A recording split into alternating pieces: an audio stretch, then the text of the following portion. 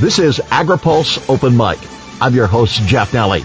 Our guest this week is Nathan Kaufman, Vice President and Omaha Branch Executive of the Federal Reserve Bank of Kansas City. AgriPulse Open Mic is brought to you by NCIS, the National Crop Insurance Services. America's crop insurance industry provides individualized protection on over 300 million acres of farmland. Crop insurance remains the smartest and most efficient way to secure America's food, fiber, and fuel supply. AgriPulse Open Mic continues with the Fed Reserve's Nathan Kaufman next. Today's Open Mic segment is brought to you by America's crop insurance industry, which is thankful for the continued support of farmers, commodity organizations, rural businesses, lenders, and lawmakers who are fighting to maintain a strong farm safety net. Providing individualized protection on more than 300 million acres of farmland, crop insurance remains the smartest, most efficient way to secure America's food, fiber, and fuel supply. This is AgriPulse Open Mic. The agriculture financial climate is enduring an extended downturn, challenged by large supplies, smaller demand, and weather. Nathan Kaufman, who serves in the Omaha branch of the Fed Reserve Bank of Kansas City, says the farm equity balance sheet is surprisingly strong overall, but that doesn't tell the whole story. I think you're certainly going to see a lot of variation around that. We have seen indicators that we would track as it relates to solvency, thinking about debt-to-asset ratios rise over the past few years. Of course, there's going to be some operations that have seen maybe more stress than others, but those increases still have been relatively modest in comparison with what we might have seen, say, leading up to the 1980s. So it's important to characterize the environment in the direction that it's trending, but also just the overall magnitude of what we're seeing.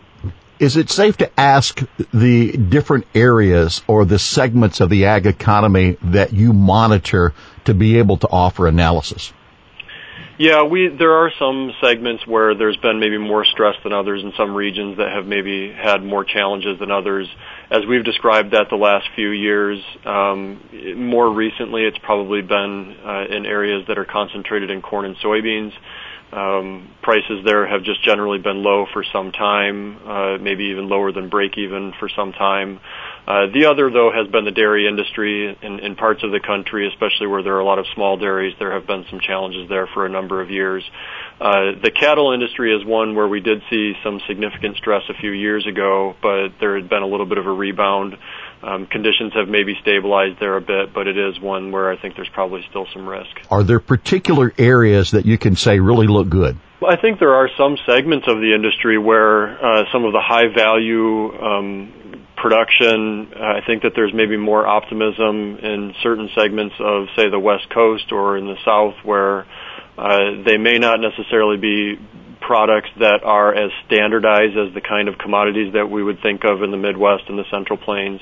They're still going to be exposed, though, to international markets and any changes in the outlook for the global economy. So I think while there's a number of differences from product to product, I think that some of the overarching concerns are still the same. If we've been talking a few weeks ago, I think if we were looking at the trouble spots, that dairy might be high on the list.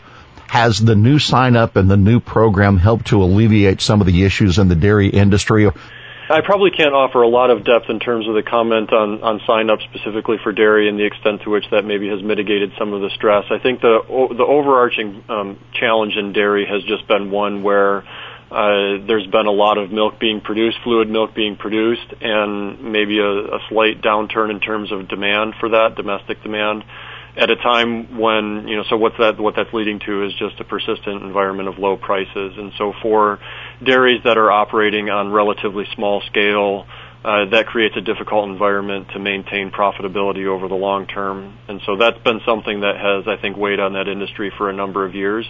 I think you are seeing some signs of maybe some of the larger dairies doing a bit better just with the opportunity to take advantage of some economies of scale. Aside from dairy, are there other trouble spots that we would have on that list? I think, again, some of the concern that we would have is maybe your mid-size operations that are concentrated in corn and soybeans. Just given some of the limited opportunities to sell at a profit, there had been maybe some marketing opportunities for corn specifically earlier this summer when there was maybe some anticipation of lower production, but some of those prices have come off again. And so I think for those mid-size operations that don't have the ability to, when they do lock in profits, really take advantage of large economies of scale, I think it's a little bit more difficult. Some of the smaller operations maybe do have some opportunities to find ways of enhancing income in other places, and they're maybe not as tied specifically to just a large number of bushels in terms of maintaining their profits. If we look back, how important to the bottom line were the MFP payments last year? And from what you see today, how important are those potential MFP program payments in this crop year? I think certainly when you're in a difficult environment, any additional amount of cash flow helps to offset some of the challenges. And so last year, I think that payment did provide a little bit of a temporary boost. I think it's likely to provide a temporary boost. Maybe last year was most specifically in a couple of commodities. And I think this year is likely to do something similar, maybe most specifically in the Midwest and also in the Southeast, where payments are likely to be a bit higher on average. I think that it still doesn't necessarily change the longer-term view, and I think that ultimately prices will be a reflection of supply and demand.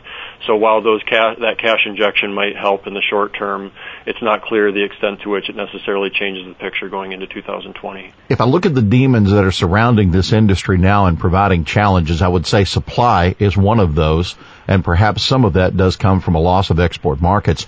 We might also suggest that the weather has had a big impact into the outlook that we have. And you might even suggest as well that the loss or the lack of demand, even from the renewable fuel industry, might have had some impact in the market. Is there any way to sort out how each one of these has had an impact, or you just have to look at the opposition overall? I think it is difficult to isolate any single effect. I think as we look at some of the broader trends, that's kind of where we try to glean more of our information. And so if we think about the last 5 years, it has been the case that we've seen a steady build in inventories. The first few years of this downturn, we actually were seeing demand growth remaining relatively strong, or it was at least at a high level. One of the things that's changed, though, really the last 18 to 24 months has been a bit more of a slip in terms of global exports and some of the concern around global demand for agricultural products. Biofuels could be a part of that in some places. And so when you're already at an environment of inventories being relatively high, any marginal reduction in the number of or the quantity of exports that might be demanded would have an outsized impact on prices. And so I think that's maybe more of the concern, is just following how those have trended over the last 5 years rather than necessarily how any one thing has changed at a given point in time. Speaking with the Corn Growers Association and their representatives over the past few weeks, they're talking about the small refinery exemptions that overall are up around 4 billion gallons of renewable fuel. Well, at 2.8 to the gallon, that's about 1.5 billion bushels of corn. This market, I would have to believe, would look a lot different if our supply was a lot smaller than it is today. I think there probably are some individuals that have tried to quantify what that impact might be in terms of, again, that would be a source of increased demand for corn. I don't know what it would mean in terms of cents per bushel additional for corn as an example, but I think it tends to have maybe a little bit more of a perceived impact when some of the other elements of demand, in particular the export markets, are showing some signs of weakness. I think had we not been seeing some of the concerns around exports, it's possible that maybe there wouldn't be a feeling that it has such an impact. But at this point, any marginal change can be significant. House Agriculture Ranking Member Mike Conaway told us last week that the administration more nimble than Congress to be able to step in and to provide assistance. And they've done that, did it last year and then again with the MFP program this year. It took a lot longer to bring farm policy together. And the former chairman, the ranking member now, suggested they did the best they could with the money that they had. So, Nathan, if you look at the tools that farmers have, the ARC, the PLC, the crop insurance and preventive plant this year, are these tools, are they adequate for the storm that we're in? I think the most important thing for any producer really to keep in mind is that they're going to need to maintain a disciplined approach to risk management. I think those tools that are included in various components of the Farm Bill can be part of that, but each producer still needs to have a very well-defined plan of how they're going to go about making decisions, either during the course of the year, including marketing plans, but even maybe more specifically as they're thinking about a 5-year outlook. Like I said, there were some marketing opportunities earlier this year to make some sales for corn, but some of the data that we've looked at would suggest that, there maybe weren't all that many sales being made. And so I think just maintaining a disciplined approach to risk management is something that lenders are also going to be very tuned into. So together with some of those tools that are included in the Farm Bill, I think that there can be some opportunities. Thinking then about one of the other bellwethers for the industry, and that's the value of land. Some have been very surprised that given commodity prices that we've seen and stress on particular farms and commodity groups, that land prices have held up as well as they have. Do you still see that? Yeah, we haven't seen a lot of changes in farmland values, and part of the reason for that is that there still is not a lot of land being sold. It's not clear, I guess, if there was a lot of land to go onto the market, that there would be sufficient demand to prevent prices from falling a bit further. But at the moment, there's not a lot of land being sold, and so that has helped keep prices relatively high.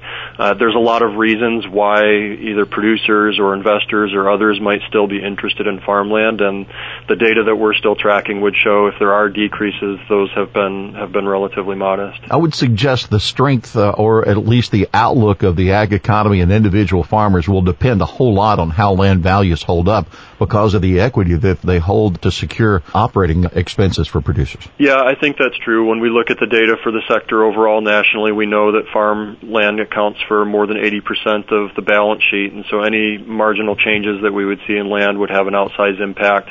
For lenders, they're also looking at that as a fairly reliable source of collateral, and so to the extent that producers have some equity built up in land, that gives some options for restructuring when there are some short-term challenges. So that is a key indicator that I think will be important to monitor in the next couple of years. What do you see from the ag lenders, whether it's the independent community banks, the Farm Credit Administration, those others who are supporting producers in their plight to keep up their occupation? How are they weathering? Surprisingly, I think that a lot of the what we would look at some of those lenders would show that returns have held up okay. Delinquencies on farm loans are up a bit, but it's still not to the point where we would see it being even as significant as it had been coming out of the recession in 2008 and 2009. So we're mindful of some of the challenges on profitability and what that means for liquidity, both in the farm sector and for lenders that have a concentration in agriculture. But at the moment, so far, the increase in financial stress has been pretty modest overall. Again, there are instances from one lender to the next where they're all going to have some borrowers that are showing more stress, and they've had to, maybe have some difficult conversations a number of different times. But overall, the financial stress has been increasing pretty modestly. Is there any way to put our arms around just how big that group might be? Well, some of the delinquency rates that we track from lenders, both at commercial banks, and that data would also be available for the Farm Credit System, would show that it's really only just above 2%. And so thinking about how much stress there has been, even as it relates to things like bankruptcies, there has been an increase, and again, we're cognizant of that and mindful of the trend and making sure that we're following it appropriately. But at the same time, the overall share has still been relatively small. If I recall from the last fiscal year, if we're looking at the Department of Agriculture, the funds that they had available for guaranteed loans were used up pretty quickly. Is that still a category that's running close to capacity? I'm not familiar with the data most recently, I guess, to be able to comment, but again, looking at the last few years, you're right, that has been the case, that demand for FSA guarantees has been pretty strong. I think that commercial banks are also using those as a way to supplement some of the risk that they would see in their own portfolios, and I think that is one indicator that we would look at that would track pretty well with the comments that we've heard of maybe some of the more marginal borrowers having more difficulty in terms of creditworthiness. So I think about what we're talking about here. This conversation, you're consistent with the other lenders and financial institutions that we've spoken with, that yes, things are challenged, but no, we're not in a crisis situation yet. We've chewed up equity, but we're still fluid. But yet, if you go to farm shows, and even just a few days ago, the impetus for helping producers in their mental state, talking about suicide prevention and some of the others, there appears to be one statement from the spreadsheets and another emotional response that is in other areas. Can you bring that into focus at all? Yeah, so I think there's a few different things that I might offer there. I think one is first recognizing that some of the challenges that we've observed as it relates to liquidity would suggest that there has been a burn in equity. And so while it hasn't things haven't gotten to the point where we would describe it as a crisis and delinquency rates are increasing only modestly, we are aware that working capital is deteriorating and essentially farmers are needing to rely on some other sources to supplement the challenges that they're facing. And so, for example, they may need to rely on off-farm income or a spouse that's had to go back to work so as to be able to make some of these loan payments and not allow things to become more difficult. So I think recognizing the picture overall would suggest that things are tight, and it's tough to even think about how you might make investments that would allow you to be profitable long term or grow long term. So it's been a challenging 5 or 6 years in that respect, even if the loans are being repaid and the data would still suggest that we're not in a crisis. Again, I think it's more the trend of where things have moved to and the adjustments that have needed to be made to make sure that we don't get to a crisis. Do you track farm machinery and values of used equipment? We follow some of the data on that, and several years ago, I think there was a lot of concern about an influx of the available used machinery in particular, and what that might mean. I'm not sure what the data would show more recently. I think there was probably some stabilization after you had the sharp reduction in income and commodity prices. But I think that is one where others have also expressed some concern. Looking again at the cross-section of agriculture, when we talk to the Farm Credit Services, Farm Credit Administration, one of the areas that they're really watching out for is the young and the beginning farmer. Is that a category that you track separately from the group as a whole? Similar to what other groups have probably voiced, yeah, we would follow some of the concerns there simply from the fact that they have less equity available when there might be some challenges to be able to restructure some of the loans as others would, for example, using farmland. So that would be a group that I think just by the nature of where they're at in terms of the available equity, maybe has faced some potential for increased stress. When we talked about challenged commodity groups and organizations, obviously dairy was on the list, but the swine industry also had gone through a tremendous capital investment, not just on farms, but on packing and the rest. And when the loss of those markets came about, it really hit them hard. Do you play the what-if scenario with regard to African swine fever and what might be on the horizon for the pork industry in the U.S. if those markets open up? Yeah, I think that the African swine fever has had a pretty big impact on global trade flows in general, but even just global demand for certain products, whether that is pork or whether it's soybeans being exported to feed China's hog population. I think that it's still difficult to get a number in terms of what the overall impact might be, and there might still be some concerns about whether it's been contained at this point. I think that part of the challenge is that there's the possibility that as African swine fever has spread, that it could potentially reduce some of the demand just if China is needing to switch to some other alternative meat products, and that of course has implications for pork producers elsewhere. And part of it is also just recognizing that fewer hogs means less of a need for soybeans. So it's difficult again with one of those together with the tariff environment to determine what the sole impact might be, but we do think that it's had a pretty significant impact overall. If I look at the Chicago Board of Trade with regard to new crop for 20, corn is around $4 a bushel, soybeans just hovering under $9.50, and new crop wheat around $5 a bushel. Nathan, regardless of all the circumstances that have brought us these particular marks today, with regard to the industry, crop farmers, what happens if we stay there? I think that some producers will still be turning a profit at those prices. They have maybe managed to reduce costs to the point where they can be competitive at those kind of prices, maybe especially some of those larger producers that have found some ways to gain efficiencies and operate on economies of scale. I think there's others, though, that just on the nature of some of the investments maybe that they've made or become more extended, that those still are not prices that might be long-term profitable. So I think what you see is still some producers doing well, and I think holding repayment rates on farm loans up pretty well, and others that face ongoing challenges. And so as you look at the aggregate, I think that's why we've seen things progress only modestly, because you've got a group on both sides where some are still doing well and some that are struggling. Well, from a guy whose family did not come through the 1980s, the one thing that I see that we have today that we certainly didn't have back in the 80s was a favorable interest rate. I would have to believe that as difficult as this storm is, the interest rate that's being charged on these loans has got to be a saving grace for some operations. Yeah, I think we recognize when we think about things that are different than the 1980s that the interest rate environment is one of those. We do know that interest rates overall would represent a pretty small portion of the overall direct expenses that most producers would face, but that interest rates can also be tied to other things as well, things like farmland. I think some of the other things that we look at relative to the 1980s, though, we certainly have, and we've talked about it earlier, a different environment around crop insurance and some of the tools that producers would have maybe at their disposal now relative to what they might have seen in the 80s. Nathan, this is a very difficult time with agriculture. It's good to know that you and the other members of the Fed are there with your hand on the wheel and watching closely. One of the joys that we have of this program of Open Mic is allowing our guests to share thoughts that they would have in closing. So instead of me asking a question, sir, you have the last word today. I think that I would again reiterate that it has been a challenging 5 or 6 years. I think that it's important to note that some of these challenges have predated some of the concerns that we've had with trade, but the importance of trade can be sometimes understated just in terms of magnitude, because we've been in an environment where there's so much that's been built up by way of inventories. So any reduction in terms of markets can have an outsized impact on prices.